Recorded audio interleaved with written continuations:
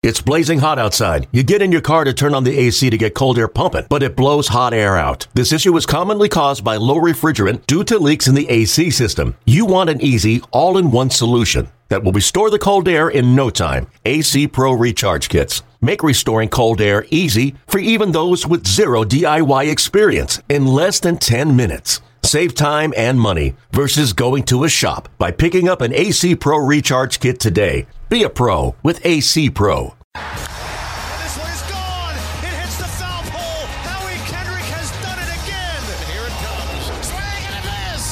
Swing and a miss. And a World Series Game 7 winning Curly W is in the books. Hi, everyone. I'm Charlie Slows. And I'm Dave Jagler. And welcome to Curly W Live from the Booth. Every episode, we talk about some of the greatest games and moments in Nationals history. We'll also answer some of your questions if you send them to us at nationalsradio@nationals.com, or reach out to us with a direct message at @NatsRadio on Twitter, and we'll answer your questions at the end of every episode. Curly W Live from the Booth is presented by Geico. Geico makes it easy to save on car insurance and homeowners insurance. Visit geico.com and see how much you can save. Geico, proud partner of the Washington Nationals. This is episode 5 of Curly W Live from the Booth, if you've been following along. And recently, we had the chance to hold a question and answer Zoom call with some of our National season plan holders. There were some great questions, and we wanted to share some of our favorites with you. Well, Ryan, let's open it up for questions. They can actually see us work. Normally, they just hear us, but they can. They're looking into our booth. Here we are. Peek into the booth. Absolutely. The first question is for Charlie. It's from Suzanne Masry. She wants to know, were you surprised that A.J. Hinch pulled Zach Greinke when he did? And was that the turning point in your mind in Game 7? No doubt, because the Nationals were having a hard time solving him. I don't know how many balls, 6 or 7. It seemed like every out that wasn't in the air was a ground ball back to Greinke. One Gold Glove after Gold Glove in his career. That's the last place you wanted to hit the ball, was back to Greinke. And so they were having a real tough time offensively. It just the feeling, the way the games are managed today by a lot of the managers, that, Greinke, maybe in similar fashion to Anibal Sanchez with the Nationals, compared to Verlander, compared to the other pitchers on a shorter leash as far as pitch count. But I thought he was so good at that point. If from Houston's standpoint, Dave, you're not saving anything. He wasn't going to pitch again. And, I didn't feel like that, he gives up a solo home run to Rendon and then a walk. He's out of the game. For me, everything changed right there. Yeah, I always have a feeling watching a game when a starting pitcher is that dominant as he was, even if they bring in a quote-unquote more dominant pitcher out of the bullpen, it's almost like you'd rather face the reliever, because you never know if that reliever is going to have his A game that day. Clearly, Greinke had his A-plus game that day, so getting him out of the game was huge. The fact that they didn't go to Garrett Cole was huge. And as far as the turning point, obviously that was a big turning point, but there were several big turning points early in that game because, Max Scherzer walked a tightrope in almost every inning that he pitched, whether it was, there were men on base. He gave up 1 run in the first inning. Soto makes the tumbling catch on the sinking line drive in the second inning. He was in trouble in the third inning. He was in trouble in the fourth inning. It just seemed like every inning the Astros were one hit away from busting that game open, but Max never let them do that. He hung in there. I think my nerves, we were talking about this earlier before the game or late in the game. I was most nervous in the third and fourth inning when we switched and you were doing the play-by-play and Max is on the ropes in those innings. And you're just kind of like, you're like the fans, your hands are sweating. I felt like, yeah, you're one mistake away from this being a 5 or 6-0 game and a big hill to climb out of, even though the Nats had been so good at coming from behind. So, once they got through that point, and then when Greinke was out of the game, I felt like all bets are off. The momentum certainly changed, and I thought it was a big help in that he was taken out of the game, no matter, like you say, no matter who was coming on a relief. You just never know from one game, one appearance to the next. There's always a little bit of a roll of the dice when you take that starting pitcher out, especially one who was going so well and still had a lead. Excellent. The next question is for both of you guys, from Michael Goddard. Who was your favorite player to watch during the entire Nationals championship run, and why?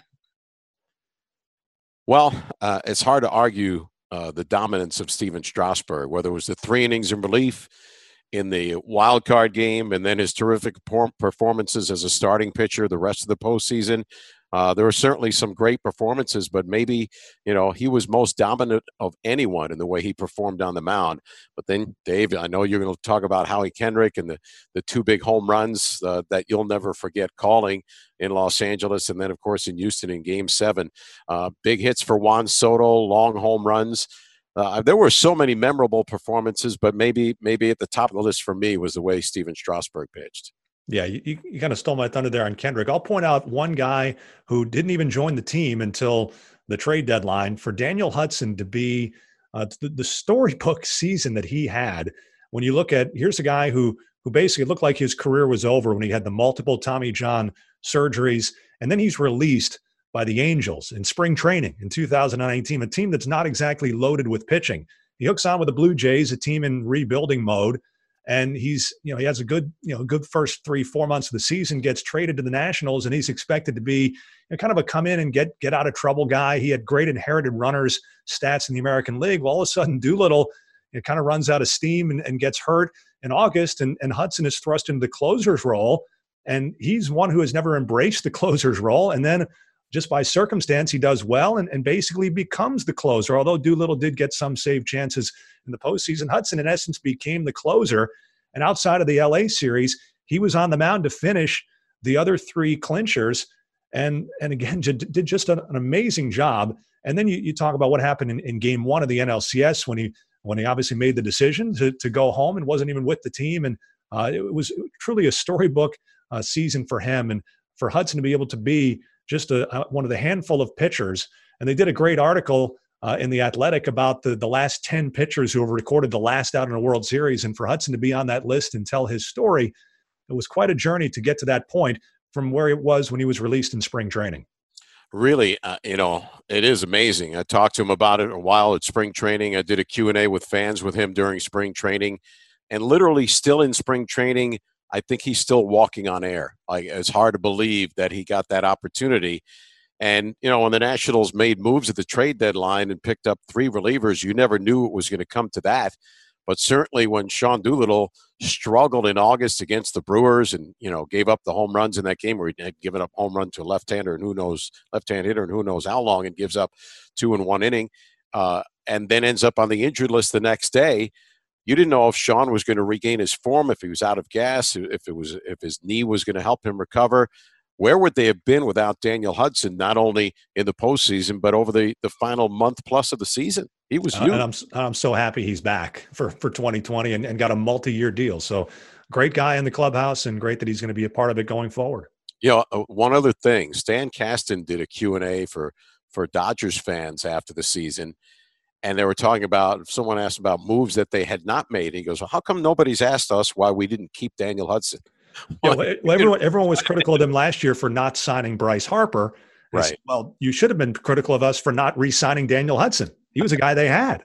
Yep. It's a pretty funny line from Stan. The next question is from Jeff Bernstein. In Game 5 against the Dodgers, when Howie Kendrick hit what turned out to be his go-ahead grand slam, did you think it was a home run off the bat? Or like me, did you think, great, at least a sacrifice bringing in a run to take the lead, and surprise, it's gone?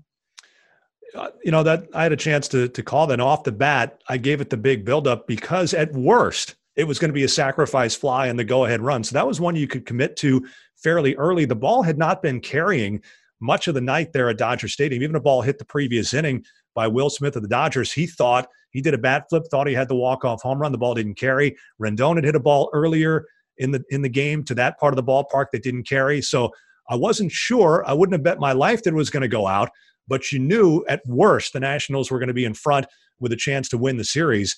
So that's why I kind of gave it the big buildup off the crack of the bat.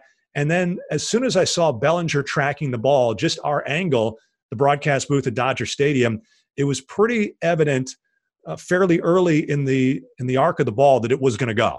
And so just, watching Bellinger kind of helplessly drift back, you could tell from his body language, he didn't think he had a chance. And so it turned out to be a pretty memorable flight path that we got to see that ball take.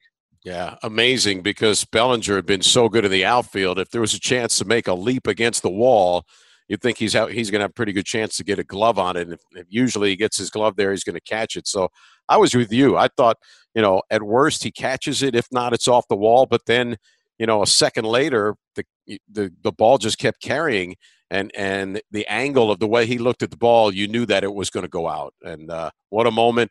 What a deflation of Dodger Stadium and the excitement. You could hear a pin drop, but really what you heard were all the Nationals players leap over the railing of the dugout onto the field and celebrating. That was the noise you heard in Dodger Stadium.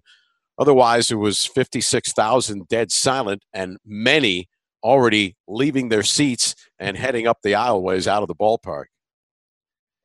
Next question is from Val, and she would like to ask both of you, can you talk about a favorite game or moment from the regular season? Go ahead, Dave. Well, I mean, there are plenty to choose from, and I think it's hard to surpass an historic ninth inning comeback when you're down 10-4 and score a touchdown in the bottom of the ninth inning. That's the obvious one.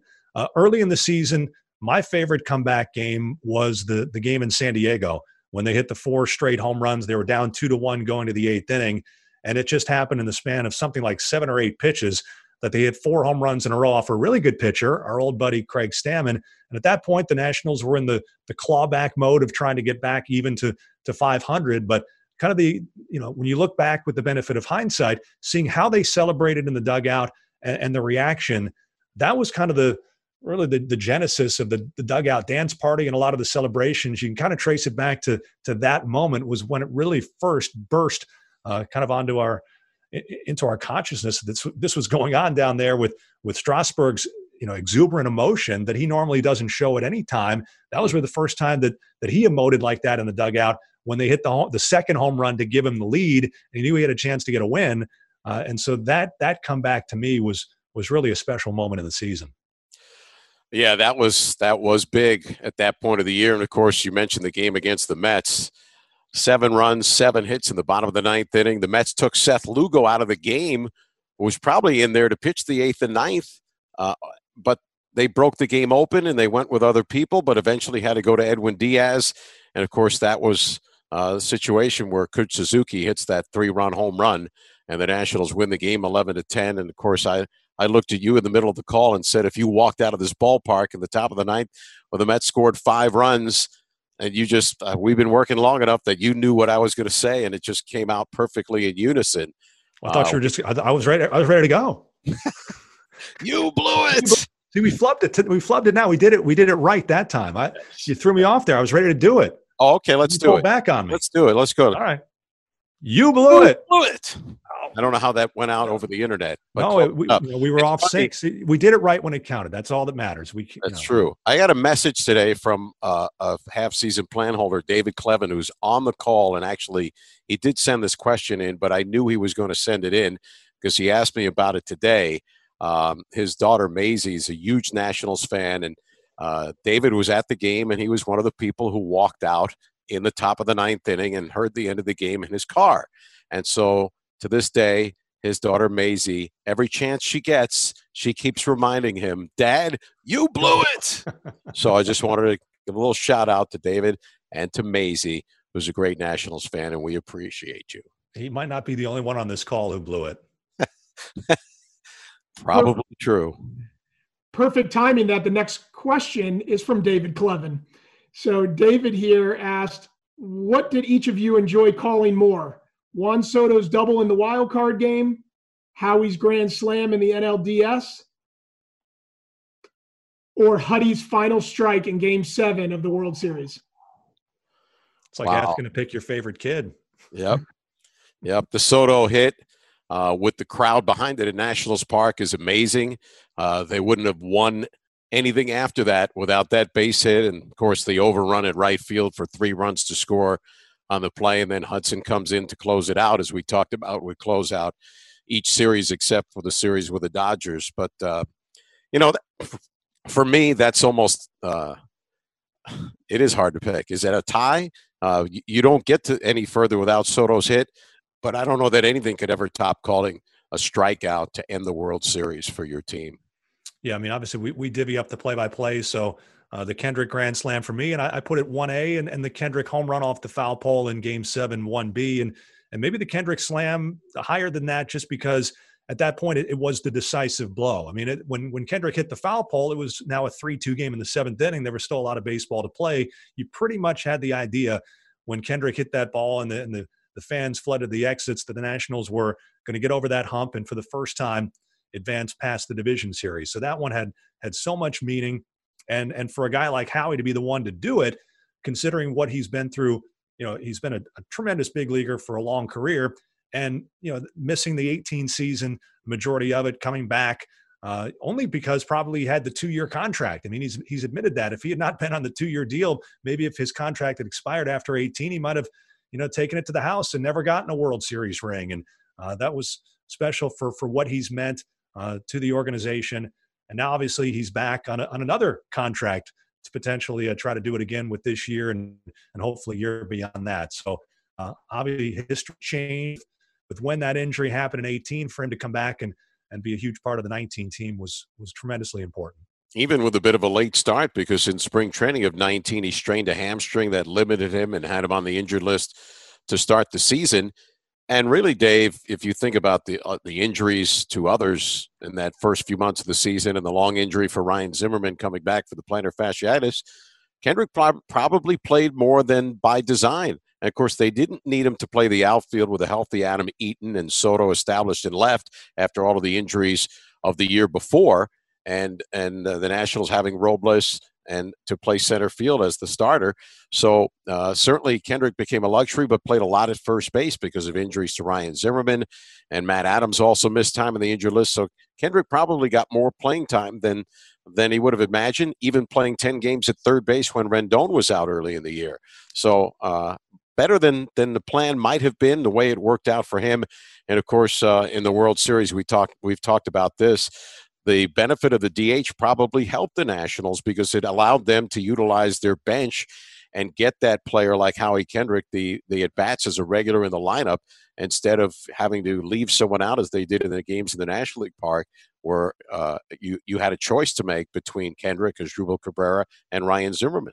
How about one other, just a little footnote to Kendrick getting hurt in 18? That was the injury that brought Juan Soto up. If Kendrick doesn't get hurt, so a talent that immense is not going to stay down forever, but that opened the door wide for Soto to emerge when he did.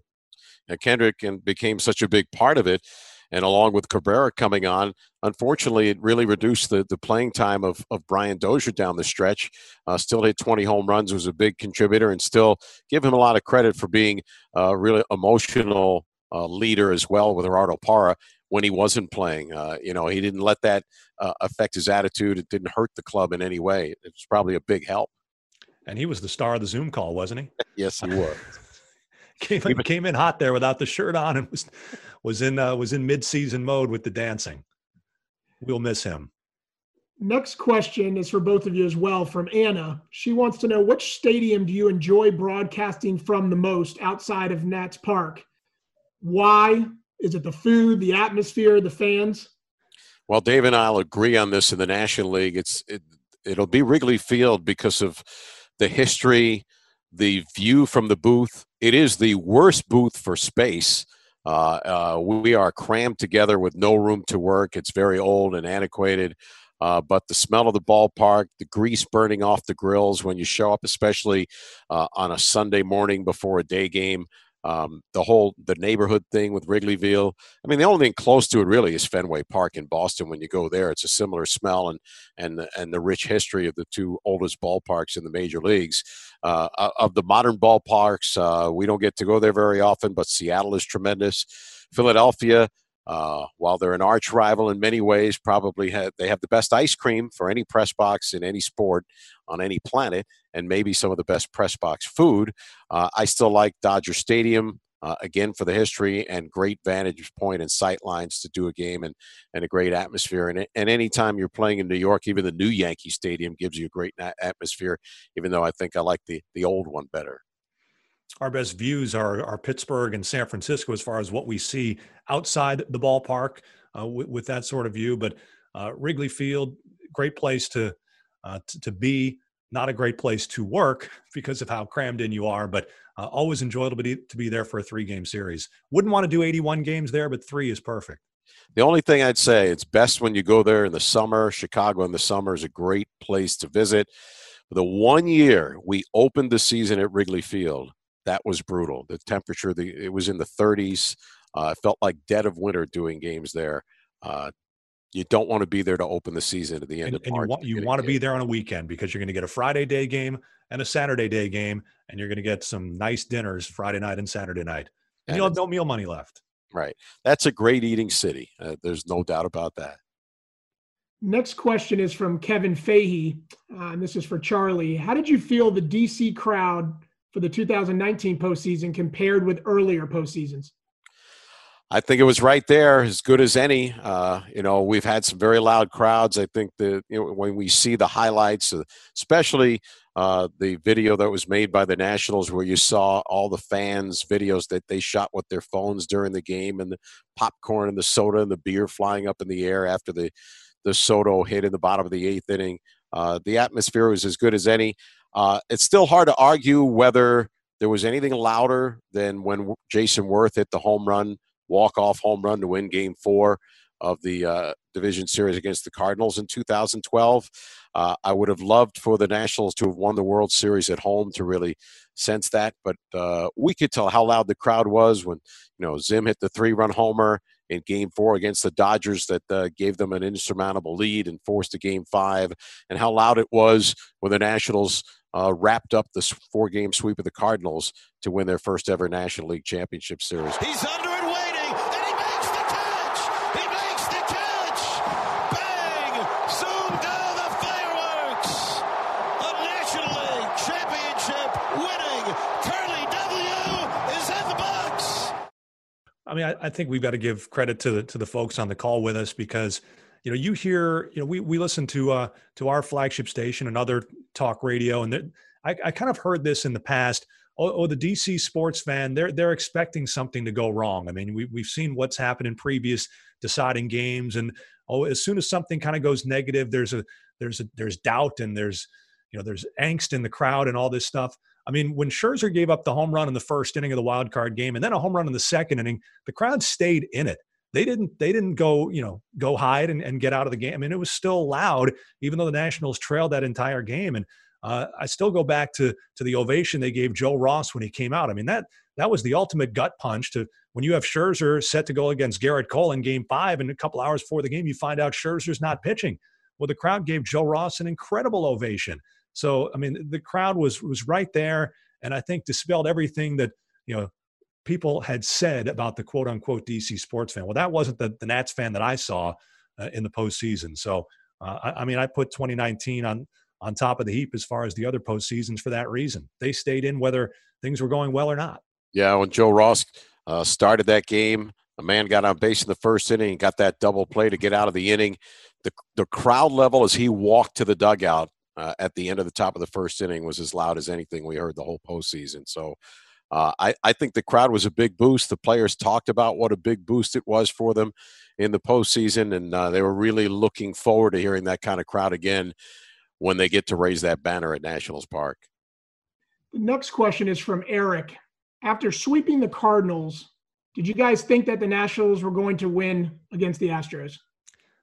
It's funny. You talk about sweeping it's almost like that gets brushed aside. I mean, we talk all about the Soto hit and the Dodgers, what a great series that was, and the great World Series the Nationals had. I mean, that was a complete just clinic of great baseball the Nationals played in that series against a team that was the original postseason nemesis that gave the Nationals the first taste of heartache in 2012, and that was a pitching clinic. I mean, I look back and I think about how amazingly well Sanchez pitched in that Game 1, and then Max followed it up, and both guys nearly threw no-hitters. And yeah, I mean, when they won that series, I'm thinking that they're going to go to Houston and they're going to find a way to win that series. I mean, I know the odds, I couldn't believe the odds were that they were the biggest underdog in a World Series since 2007. I mean, that's not the team that I was watching, and a team with Scherzer and Strasburg and Corbin and, in the lineup, Soto and Rendon and Turner and Eaton up and all down the list. I'm thinking, Houston's a really good team. I get that. And if you want to say Houston should be the favorite, that's fine. But to say the Nationals were this incredible underdog story, I didn't buy that at all. We watched that team from day one to the end of the season. That was an outstanding baseball team. Had a slow start, but obviously proved their mettle at the end. And over the years, when the Nationals would be in the postseason as division winners, Dave, and they'd have to wait from the end of the season Sunday to play until Friday in the division series or Thursday, as the case may be. And, we thought the layoff hurt a team at that point in getting ready, but this was different. When the Nationals got to the point of winning the National League Championship and sweeping the Cardinals in 4 games, I mean, the division series was grueling. The Nationals didn't use their entire bullpen, and they really leaned heavily, using Scherzer in relief and Strasburg in relief in the wild card game, and Scherzer in the division series, and Corbin used in relief. And everyone has said, wow, they won so early. Now they're going to have 6 days off before the World Series. This is going to be a nightmare. They'll be stale. But that's not the way you and I saw it, especially for the pitching staff and, for older players like Zim and Kendrick and even Cabrera. I thought all of it was going to be a help. Suzuki was banged up, so, the time would help him a little bit. I think that it worked complete opposite, that the Nationals had a chance to really rest some people and then really, really, really prepare for the Astros. And they had a few extra signs. Just leave it at that. Yep. Next question for both of you from Bobby Bennett. Can you speak to the impact of Gerardo Parra on the season and the dugout? He was amazing from the time he got there, gets to play initially first base before he ever played the outfield because the Nationals were so banged up. They needed a left-handed hitter. He hit that grand slam in Los Angeles. He was hitting under 200 with the Giants. Sometimes a change of scenery helps. He was a lift on the field, Dave, almost before he was a lift off the field. Well, I remember when he joined the team in L.A., I was around the batting cage when the Dodgers were hitting and was talking to Dave Roberts, their manager, and he said, "Oh, you guys got Parra." I said, "Well, yeah, you saw him. What do you think?" He said, "He's going to be really good for your club." And that night, he hit the grand slam in the 8th inning to win the game, in his first hit in a Nationals uniform. And obviously, he proved it on the field. His impact in the clubhouse was immense, and he brought a confidence and a swagger. I remember we were in Miami. I want to say it was probably in June. The Nationals had started digging or were digging out from 500. And I was talking to him before batting practice one day, and he said, "This team's going to the playoffs. I guarantee it." And I remember he did a post-game interview at Nationals Park, and he said the same thing. But that was a couple of weeks later. He had said the same thing. He had been thinking the same thing. As soon as he joined this club, he felt that this was a team that had what it takes to get to the playoffs, just needed to get right, and they did. And obviously, once the walk-up song came into effect, just things started happening. When they started playing the Baby Shark, he'd get a big hit, the crowd would go crazy. The defense would make an error, and it just seemed like it was a rallying cry whenever they'd play the Baby Shark when he'd come up. And then, of course, he and Anibal Sanchez, when they were in Detroit and found those glasses on a table that were free outside of Comerica Park, and they each just took a pair going into the park and started wearing them in the dugout, just added to the whole phenomenon of the two of them. And then eventually the dancing in the dugout and the hugging with Steven Strasburg. I mean, you just looked for it day after day, especially when Strauss pitched. But, in terms of Parra, this is a player that you and I in the booth had talked about for years because we saw him come up. We saw he was a Gold Glove defender and a guy who always seemed to have big hits or make a huge play in the outfield, whether he was starting or coming off the bench. And I always felt like, boy, this would be a great guy to get to have on your team for the bench.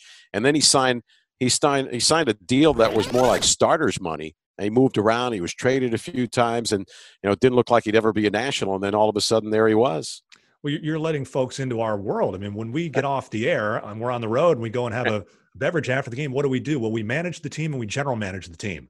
And it's kind of like the Seinfeld episode. Well, we can get Bonds and Griffey and it won't even cost that much. I mean, if the Nationals had a $500 million payroll and could trade for anybody, we'd build a great team, and that's what we do. But we have said for years, I'd love to have Gerardo Parra on our team because it always seemed like they needed that quality reserve outfielder, bench guy, left-handed hitter, and they finally got him. So that's like the one move in our fake GM world that really paid off. And how many times has it come up to the trade deadline in recent years where Riz would go get a reliever. He'd go get help for the bullpen. He'd make a trade. And I remember this past year in the hotel, we were in there doing just what you were saying. And then Riz walked in and said, "Hey, what are you guys up to?" I said, we're playing, we're just playing general manager, waiting to see what happens. The Braves were about to make some moves. They made several moves for their bullpen. And, Riz said, "Well, we like this guy. We like that. We got a lot of talks going on." He goes, "But don't worry, we'll get somebody." He always does. That's how he put it. He goes, "Don't worry, we'll get somebody." And he did. Next question is from Bruno for both of you. Could you talk about how special it was to see Ryan Zimmerman finally reach this moment? Amazing. I felt for him the best with all of the injuries that he's had in recent years. I mean, the best thing that had happened for him before this, Dave, was a few years ago, his resurgence in a healthy year where where people were saying, well, maybe he's finished or close to being finished. And he has that year where he makes the All-Star game and puts up his best year ever for home runs and next to best in RBIs. And, it's felt even, I just never felt like, even with the injuries, a lot of people would say, well, let's move on, get somebody else. I just felt if you get him into a big situation and he's healthy, that he's going to deliver. And he certainly did that in the postseason for the Nationals with some key hits, that first home run, that first run of the World Series with his first home run, the big home run against the Dodgers, coming up in that big pinch hitting spot against Josh Hader, even though it's, maybe one of his shortest hits of his career, but he got the bat on the ball. That was huge. So for him to go through what he's gone through with the injuries, and of course the senior member of the club coming up in September of 2005 after being drafted in June of that year, you couldn't feel better for anybody than you could for him. I mean, you've seen his whole career, and I've seen his whole career minus those 20 games at the end of 2005. And I still remember, and we still, Zim's got a great sense of humor, and we occasionally he allows us to dig at him a little bit. Before his rookie season in 2006, in spring training that year, when he was basically anointed the everyday third baseman, then GM Jim Bowden said, quote, "Any offense he gives us will be a bonus." And Zim hated that line, and he still hates that line. And so every season we'd see him in spring training and say, hey, he's putting up 30 home runs. Hey, Zim, any offense you can give us would be a bonus. And now he's at the stage where we can say it again and we mean it. But I mean, we've watched him grow from a young pup into a man, and I think he's now angling for our jobs, don't you think? I mean, he's like America's host. I mean, he's hosting these Zoom calls. He's interviewing Dr. Fauci. He's got quite a future with a microphone in front of him, I think. And he's always been kind of deadpan and very, very mellow in front of the microphone. But I think you're seeing that deep down, that's his calling now. Yeah, I think I don't think it was something he thought about a few years ago, because he mild-mannered when he would give interviews for radio and television, kind of understated. But I think he's become a little more showing his thoughts and opinions in the last couple of years. And I sent him a note after the thing with Dr. Fauci. I just said, second career stuff. That's all I said. Building his demo reel right now. He's got the look for it. I think whenever he wants to do it, he can do that, whatever it is that in whatever form he wants it to be. Because certainly he could analyze a play, he could analyze a game, whether it's, a game broadcast or in the studio or whatever form it takes for him in his next career. Certainly beloved, a world champion in the Washington, D.C. Area. I think it'll be whatever he wants to be. And he's really been entertaining, and, in a great way too, because he's used his celebrity to help raise money too for those in need during this COVID-19 crisis. Next question is from Mike Lindsay for both of you. There were so many players on the 2019 team that were heroes: Strasburg, Max, Rendon, Kendrick, Soto. The list could go on. Who would each of you think was the unsung hero on the team? Unsung hero. I'd say Daniel Hudson, because Dave, the way you talked about him earlier, what would people have expected getting him at the trade deadline? He's pitching in Toronto for a team that wasn't going anywhere. He wasn't in a closer's role necessarily there. He had a couple of saves, and I think he had 5 or 6 holds for them, but he certainly wasn't the guy at the back of a bullpen. And relief pitching still was something relatively new to him, and only necessitated because he was trying to come back from that second Tommy John surgery. Like you said, a guy, who blew out again immediately after coming back would have ended most people's careers. But he persevered. I don't think Nationals fans maybe knew what to expect from him. So for him to deliver, especially after Doolittle went down, to give Doolittle the time to recover and then contribute the way he did in the postseason, for me, he's the unsung hero. And on the position player side, I've got to go with Adam Eaton, because when you focus as the other team on Rendon and Soto, and you're worried about Turner getting on base and stealing, well, who's in the middle of all that? Who's in the middle? Who's putting the ball in play after Turner's on base? Who's taking a couple of pitches to let Turner steal? Who's getting a big hit to get on base in front of Rendon and Soto? When you look at what Eaton did, in particular in the World Series, I mean, his fingerprints are all over their big rallies in those games, and he's the kind of player that when he's on your side, you love him. If he's on the other side, he's a pain in the neck, and he was a pain in the neck for all the opposing teams in the postseason. Something changed for him. It was when he got to the middle of the year, the second half of the season, he looked more like the Adam Eaton that the Nationals traded for. And like that first month month before he got hurt, he was amazing before he blew out in 2017. Yep. And, he talked about it, the injury to the knee and the high ankle sprain. People don't talk much about high ankle sprains. Some people never fully recover and are the same after those. And he had both, completely tore up the knee and had reconstructive surgery, and then had the high ankle sprain. And then, the next year had some torn tendon flap or whatever it was that was still part of the high ankle sprain. It was hard for them to really find. Eventually he had that minor surgery to snip that loose fragment out of there. And relieved a lot of the inflammation and pain and discomfort that he was having. But he basically said he had to learn to run and almost think about how to charge a ball, because it took a long time for him to be comfortable in his gait and do all those things without pain and discomfort and, pain after games and recuperation that was involved. It was a long process for him to get back to where it was no longer something you thought about on the field. And I think that was evident in the second half of the year and very evident in the postseason. Next question is from Michael Goddard. For both of you, what was your favorite part of the championship parade? And can you tell us a little bit about your experience that day? The favorite part for me was turning the corner onto Constitution.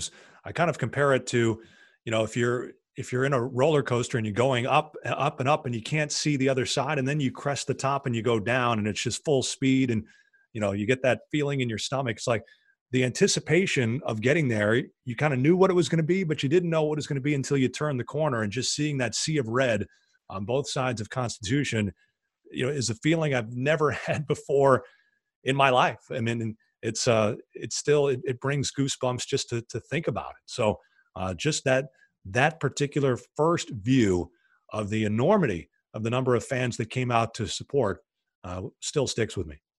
We had where I was positioned, I had a bus in front of me, a couple of buses, so it kind of blocked your view until you turned the corner. And the way they brought us to get ready to get in line for the parade, we really couldn't see the crowd assemble the way it was when we made that turn onto Constitution. And wow, to see people on the steps of the Art Museum and all of the different buildings along the way was just amazing.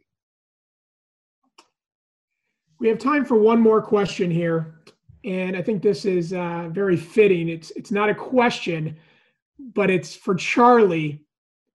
I guess it is a question. Could you please say the swing and a miss, swing and a miss, swing and a miss for us one more time?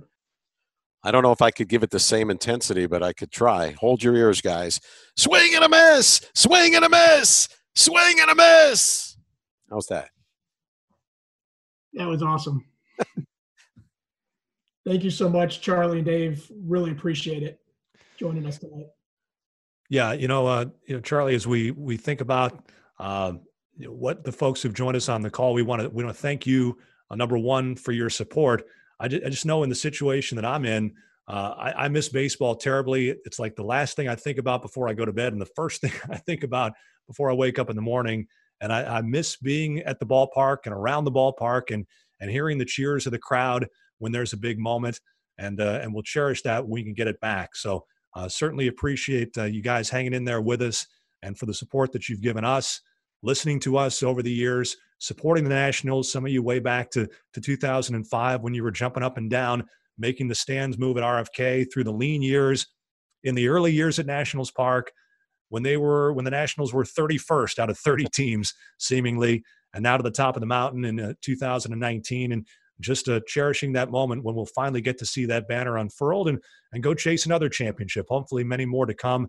It's a great organization to be associated with. Yeah, it's truly amazing experience last year in a season where, as we all know, at 19-31, maybe you didn't see that happening. So the second half, tremendous run, and the way the postseason played out couldn't have been any more exciting.